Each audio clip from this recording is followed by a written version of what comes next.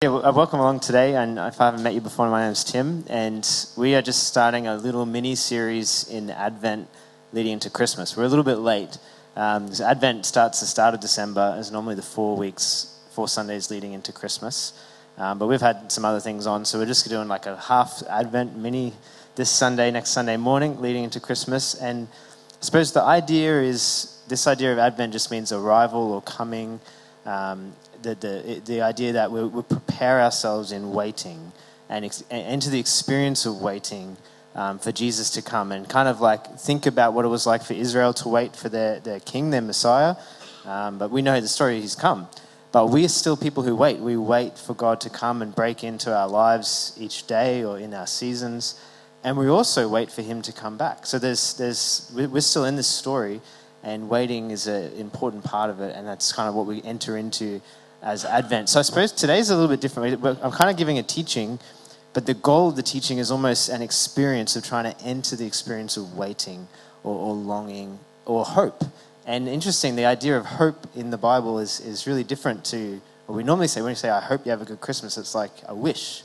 Whereas the idea in the Bible is actually waiting for something in confidence. So what we're going to do is actually go through Matthew chapter 1. I thought it'd be good to look at the Christmas story from Matthew, since we've been in Matthew a fair bit this year. We've been going through the Sermon on the Mount. So we'll go back to the beginning and have a look at what the biblical writers are saying around this beginning. And it's an interesting way to start, right? Like, I don't know if that was a really engaging Bible passage. Anyone's favorite verse was in there. Like, it's a bit of a strange way to start a book about Jesus, just a long list of his family tree, long, multiple generations. And you kind of think that just is not interesting at all. But for Jewish people, it was incredibly interesting. And it was incredibly important to know that if this man is claiming to be the Messiah, his family tree, his lineage is incredibly important. The history of how he came to be is incredibly important. And what we want to do today is have a look at Matthew and how he arranges this. And what I want to do is kind of let his understanding of history almost reshape ours. Because I suppose we might, in general, I don't know how you think about history or how you kind of normally think about the world, but kind of the common belief in a lot of ways is that, well, things just happen. And life is mostly just an accident, and there's no real meaning in life. There's no real purpose. There's no real goal. If there is, no one can really know. There's no bigger story that really keeps everything together. Life is just life. And we have our own meaning and our own purpose. And really what you need to do in life is find your own meaning. And that might be in your family.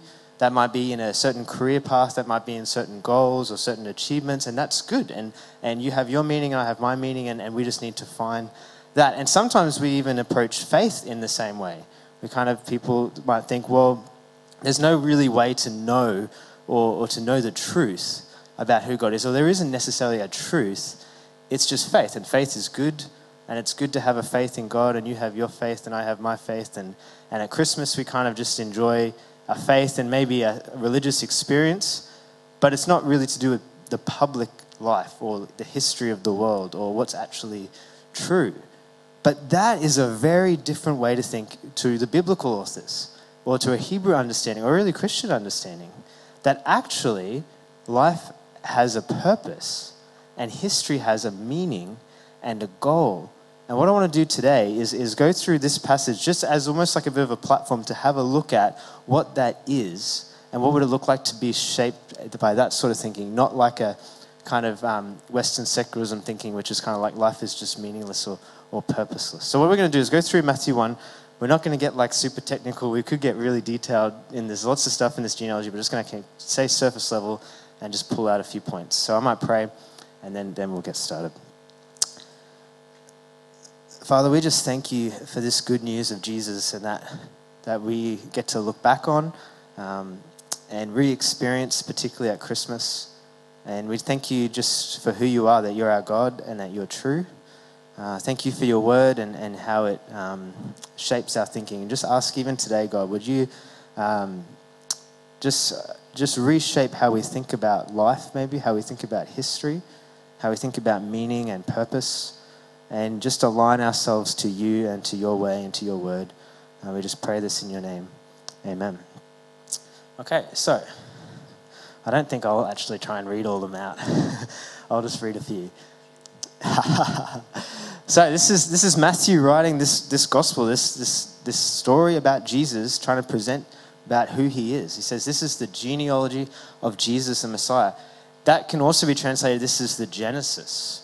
It's almost like the new beginning. Like the beginning of the Bible was Genesis. Now this is the new Genesis of Jesus, the Messiah.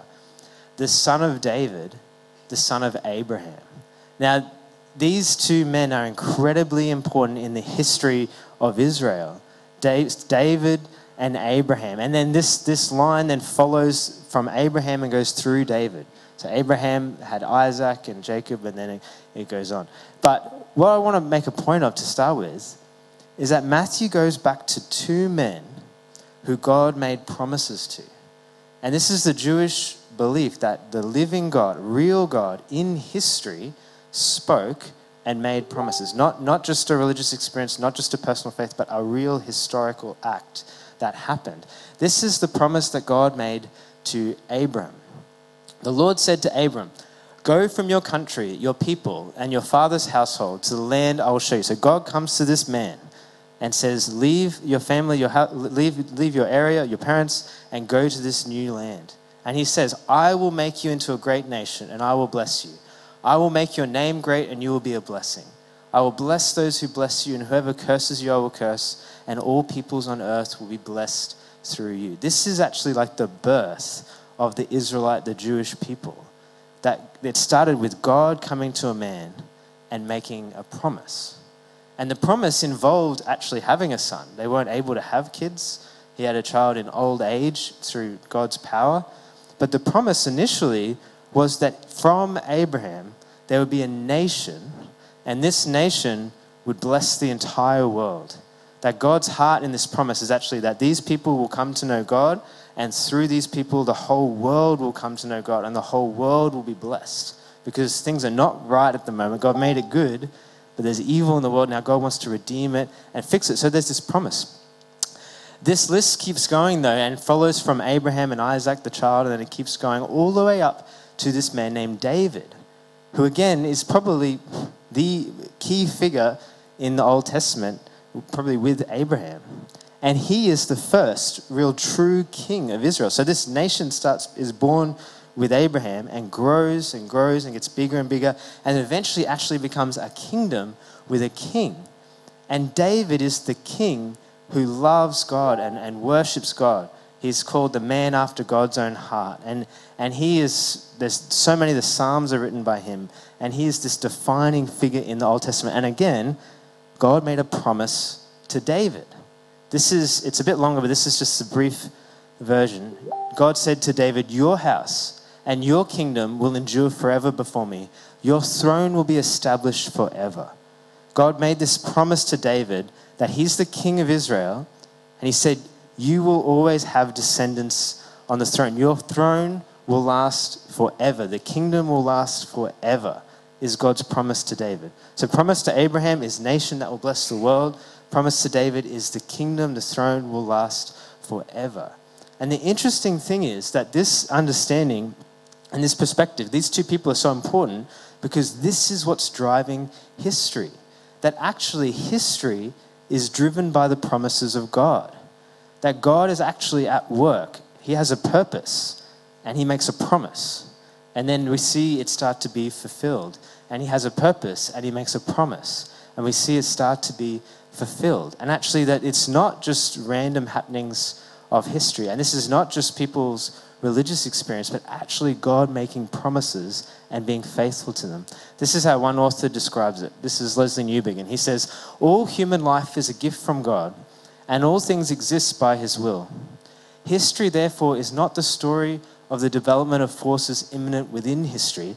He's saying it's not just things evolved and things just happened over time or people just come up with stuff that sort of just makes sense to them. He says it's actually a matter of the promise of God. History has a goal only in the sense that God has promised it, that God has actually spoken. God is actually defining and leading world history in a certain direction. This is what the Jews believed and we're really defined by. And this is why this is so important in this list of Jesus' fathers, basically that he's linked back to this, because the promise was ultimately looking to one day somebody would come and really truly fulfill all these other promises. One day someone would come and actually fix the evil and the problems in the world. And it actually goes back to an original promise. Right at the start of the story in Genesis, God creates people, the world is good, but they're deceived and evil enters. And God makes a promise right then. It's a bit obscure, but it says this. He's talking to Eve. He says, I will put enmity between you and the woman, between your offspring and hers. Sorry, he's speaking to the serpent, actually, the evil. I'll put enmity between you and the woman, between your offspring and hers. He will crush your head and you will strike his heel. It's actually, that is this initial promise that there's somebody coming, and this person who's coming will defeat evil for good. And there's a hint that there'll be suffering involved, that the evil will strike his heel, but he will crush evil. He will deal with evil. That's the initial promise. And then God makes these promises all along the way. And we see history is actually driven by the promises of God. This is just from that. So as we go through this genealogy, it's basically broken up into 3 sections. And the first section is from Abraham, that first promise, all the way to David. And it's kind of like things are getting better and better. Like God creates this nation out of Abraham. They go through troubles, but God is faithful. God builds them up to this kingdom. And it's like things are awesome. Things are looking great. But as we go through this list, we'll see things get progressively worse. David was the father of Solomon. Again, Solomon's kingdom is this huge, amazing kingdom whose mother had been Uriah's wife. And there's this hint in this genealogy that David, the man after God's own heart, he still did evil. Actually, he committed adultery and had the husband of the wife he committed adultery with murdered. That was that woman Uriah that's mentioned in this history. Solomon, the father of Rehoboam, and then it goes on. And most of these kings now turn out to be evil. If you read the book of 1st and 2nd Kings, it just gets depressing and worse and worse. It's like these people that are supposed to be God's nation, supposed to be kings who lead from the love for God, reject him, reject his ways, and take on the evil of all the people around them. And it gets worse and worse and worse. There's some in this list, some of them turn back, some of them get rid of the idols, some of them get rid of the evil and try to turn things around, but it's on such a progression down that it just gets worse and worse and worse. And this list in the middle section ends with Josiah, the father of Jeconiah, and his brothers at the time of the exile to Babylon. And this is the story of Israel. Starts with this promise, it grows, but then it just goes down. And this kingdom that the Israelites, they forget God, and God actually sends them out of the land. There's a judgment, they go into exile.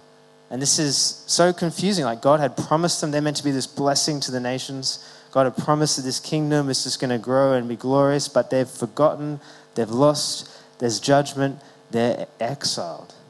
And it's like there's major problems. And we see in this list that Matthew's going through that history is characterized by the failures of humans. There's the promises of God, but the failures of humans. And this list, Jesus' family, Matthew's writing this, is just open about that there's multiple failures, that these kings forgot God, that even David made a mistake, that there's people of all different types, and everyone in many ways is characterized by failure.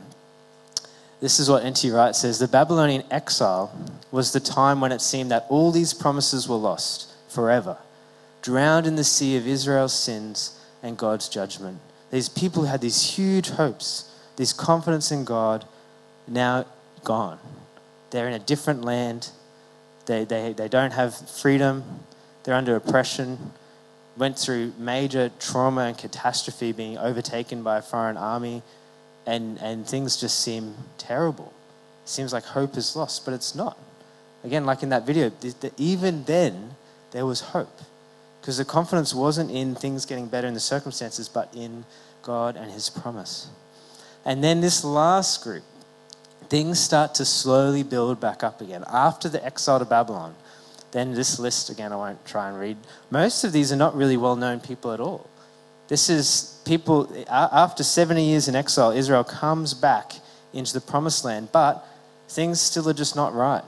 Even like Tony was explaining in communion, they're still under other, like foreign occupation, different countries, multiple different ones. And it's just, things are still not good. And there's this long list of just king after king, and well, they're not really actually kings, they're just sort of descendants. All the way up to Jacob, the father of Joseph, the husband of Mary. Mary was the mother of Jesus, who's called the Messiah. There's this list of descendants, this line that's been traced, even when it seems like there's no hope, even when it seems like things are not going well, God is at work behind the scenes in secret ways, making sure that his promises will be fulfilled. I see history is rescued by the faithfulness of God. He promised. Humans fail, but God is still faithful. He's still at work, even in the midst of that. This is how one author puts it. When the people of God thought everything had fallen apart, God started to put everything together again. God had promised Abraham and David important sons. And though it took a long time, God delivered. He delivered Jesus. When all this long line progression all the way up to Christ. Then this genealogy finishes with this really interesting thing. And you can go into a lot of depth of sort of study around this. But it's interesting. Matthew says, thus there were 14 generations in all from Abraham to David. So the first section is Abraham to David. 14 from David to the exile to Babylon. And 14 from the exile to the Messiah. So 3 groups of 14. Now, his point in saying this is not so much to be a literal history, because he kind of is a bit, takes a bit of creative license with the numbers, but he's making a point about what he's saying about Jesus. And it's also a way to remember, like to memorize, to make it easier. But it's interesting, in Jewish culture, numbers are really important.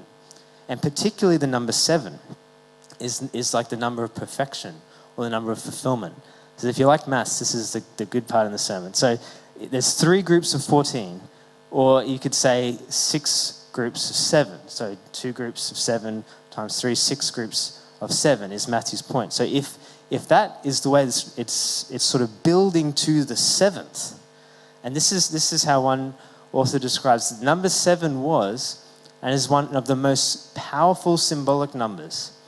And to be born at the beginning of the 7th 7, so 3 groups of 14 is the 7th 7 in the sequence, is clearly to be the climax of the whole list. This birth, Matthew is saying, is what Israel has been waiting for 2,000 years. So God makes this promise to Abraham, which is fulfilled slowly. He makes this promise to David, which is fulfilled slowly. They go into exile, but it keeps going. And eventually the climax is that actually he delivers in Jesus. Matthew shows the believer that when you add up the meaning of history, the bottom line is Jesus Christ, the Son of David. That God has actually been working in history from back at the beginning to this point when his Son would come into the world. That actually history has a goal and a meaning and a purpose. We could say it in this way. History is ultimately about Jesus. Or another way to say it is that Jesus is the meaning of history. And it's so interesting, right, that even still today, we're in the year 2018 AD, from the year of our Lord. The history we're talking about is BC, before Christ, that Jesus actually defines history in the actual way that we measure it. But what Matthew is saying in this is that Jesus is actually the point of history, that actually God has been working in human history in some major ways with miracles and speaking, and even in hidden ways when things just look terrible. God's been leading everything up to this point when he sends his Son actually into the story, into history. That actually it has a purpose, it has a goal, and it's all around him. So what I want to do is just sort of take that idea and say, well, what does that mean for us today? What does that mean for us at Advent or at Christmas? How do we apply that to our life? If Jesus is the meaning of history, like if that's, again, it's not just that's a personal belief. We're actually saying, Matthew's actually saying this is the truth. This is actually real life, that God actually has a meaning and a purpose. And if that's the truth, that again has to be believed by faith, then we have a story. We are people who have a past. And actually, that long list of people that is not very interesting is actually our story. The New Testament talks about Jesus. When we come to faith in him, we're included in God's family as God's children, and that this is God's family, people of faith, all the way back to Abraham. And that actually when we read this story, it's not, oh, that's just something that happened a long time ago and doesn't mean anything to me. It's actually, no, we're in God's family, and actually this is our story. We are connected all the way through that long list. And again, we can see that in our own life as well. Times when God has made promises. Times when we have failed and there's been discipline or judgment or we've lost.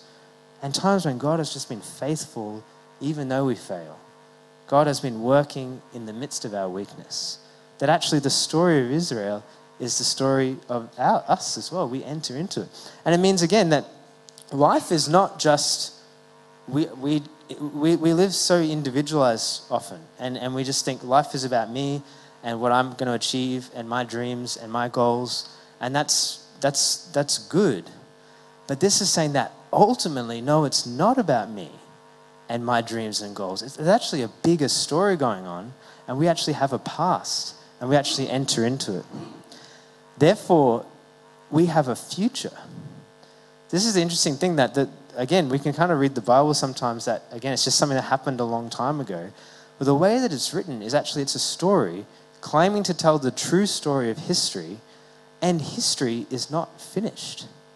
It's actually still going, which actually means we are in the story, that we have a past, and Jesus has come, and now we live in this time before he returns, and actually we are participants in that narrative, in that story. And actually it's all leading to a future hope when he comes again, when he redeems the whole world, when he deals with evil once and for all, when we live forever with him in perfect peace and harmony and freedom. That's actually where everything's going. Actually, the world and history has a direction, and therefore it has a hope. And sometimes it's easy not to have hope. Sometimes it's easy to think things are not going to get better, or it's easy to look at the world and think everything's getting worse, everything's getting harder, everything's getting bad. But that's not the way for Christians to think about the world. The way is actually Jesus has come, all of history led up to his coming, and he has promised that he's coming again, and he's going to redeem the whole world, and we have a hope that's a confident looking to that future, that God has promised that, and like he's fulfilled his other promises, he will fulfill that as well.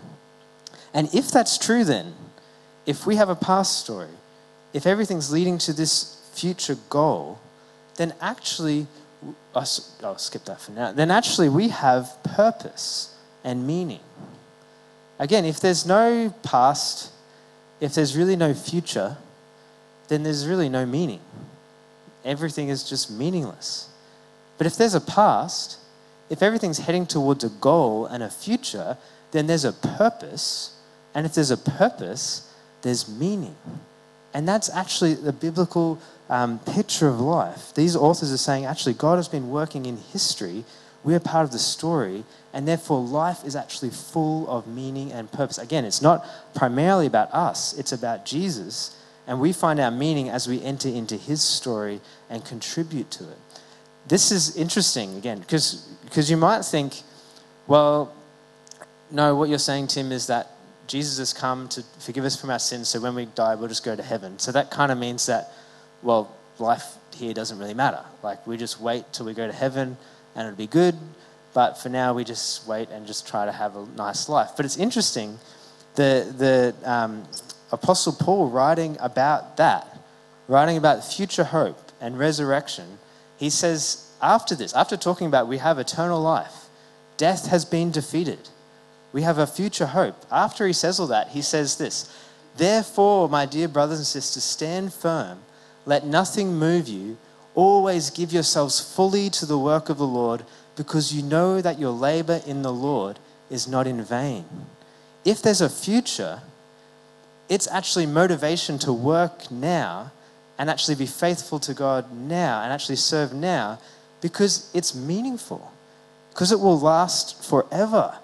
That what we actually give and how we actually serve is not meaningless. It doesn't just disappear when we die. It doesn't just go and be forgotten. It actually lasts. The labor for the Lord is not in vain. This is how one author puts it. He said, by this, he means that what you do in the present, by painting, preaching, singing, sewing, praying, teaching, building hospitals, digging wells, campaigning for justice, writing poems, caring for the needy, loving your neighbor as yourself, will last into God's future. All those things are ways of reflecting God, honoring God, pouring into his kingdom. He says these activities are not simply ways of making the present life a little less beastly or a little more bearable until the day when we leave it behind. They are a part of what we may call building for God's kingdom. And if life is heading towards this future, what we do now actually contributes. What we do now actually lasts. What we do now is incredibly significant. The small things, the big things. Therefore, we have a hope. Therefore, life has meaning and purpose. The small things we do for Lord last and are meaningful, and he sees them and he remembers them. So what we're saying is that Jesus is the meaning of history. It frees us from this pressure that we have to make our life meaningful. We have to be the center. He is the center. God has been working everything up to him and will continue to work everything up to his return. And we play a small part in that, but find great meaning in contributing to his purpose. And what we do is, like in the story of Israel, involved people who wait for God, people who trust in his promise, people who look to him even when everything around just looks like it's not going to come good. But his promise still stands. We are also people who wait for his return, people who wait for him to come and redeem and to work in our lives. And I want to read this last, can you go back to the Psalm slide, I think? Oh, there we go. Read this last one to finish, then we might sing if you guys want to maybe come back up. And I'll finish with this idea that like Israel would be people who wait, we are people who wait. This is Psalm 33. We wait in hope for the Lord.